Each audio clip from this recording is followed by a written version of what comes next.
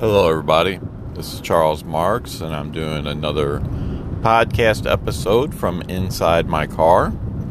I am driving through the wonderful, flat state of Illinois, and I don't know if anybody cares to know or doesn't know, but this is a shotgun state.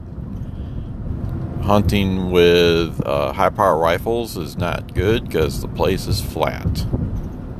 So, anyway, there's my Cliff Clavin moment for you. What I wanted to talk about today was vendors with regard to being in the JHJ group.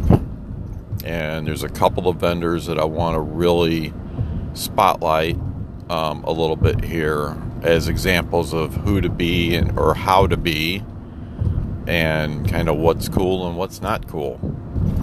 And right off the bat, vendors, this group is not for you. Okay, this group is for the jewelers.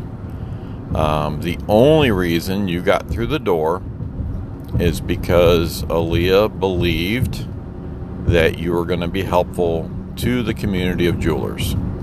Period.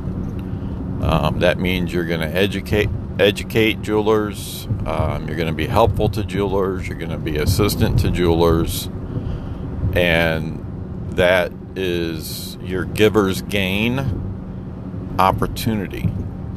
Yeah. So right off the bat, I want to talk about Danny Farah, A&A Tool and Supply, and Gabriel Sepp.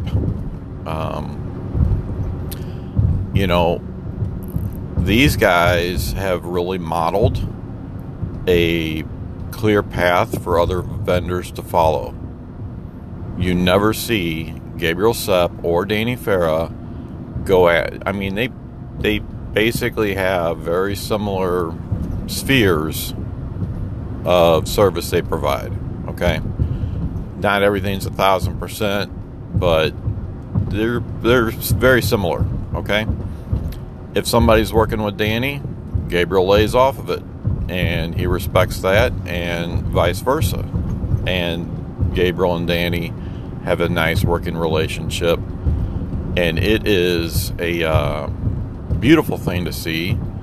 It is inspiring, and it is a model for us to follow.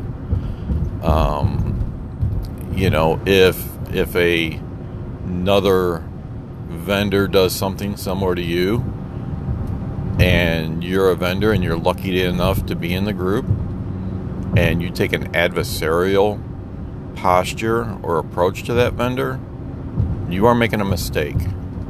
You're putting yourself on thin ice with the group, and I guarantee you it's noticed.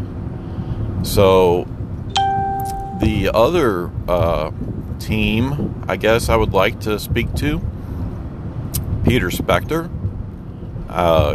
Geib, I don't know. Peter Spector is who I know, and Steve Hartz. They're both refiners.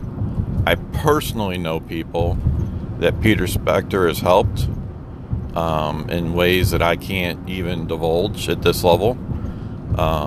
Great guy, huge asset. I'm so glad he's part of our community. Steve Hartz, again, super helpful dude. Would give his shirt off his back to anybody, and I think there's another layer to this that I really wanted to kind of address or speak to is, we've all been quote unquote burned or screwed by a refiner somewhere, somehow, in our career.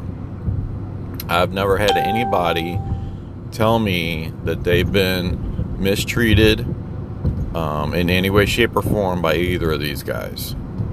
There's a very, very thin slice of a margin with any of these refiners. And I think shopping these refiners against each other is kind of ridiculous.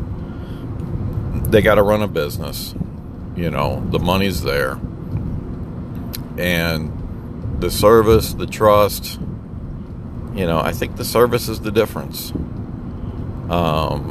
Peter Spector and Steve Hartz have made a conscious decision to be solid community supporters, and I really think that is a factor that needs to be considered when we're looking at who we're going to refine with. So if you're selling your goods to a hard scrap buyer, not a refiner, then that's different. If you are sending stuff to a refiner, I would highly encourage you to support the group, support the community, and give either of these guys a chance to earn your business. I don't think either of them will let you down. I didn't intend on this to turn into a infomercial for these two, and I'll try to stay away from that and be conscious of that moving forward, but I really think it needs to be said.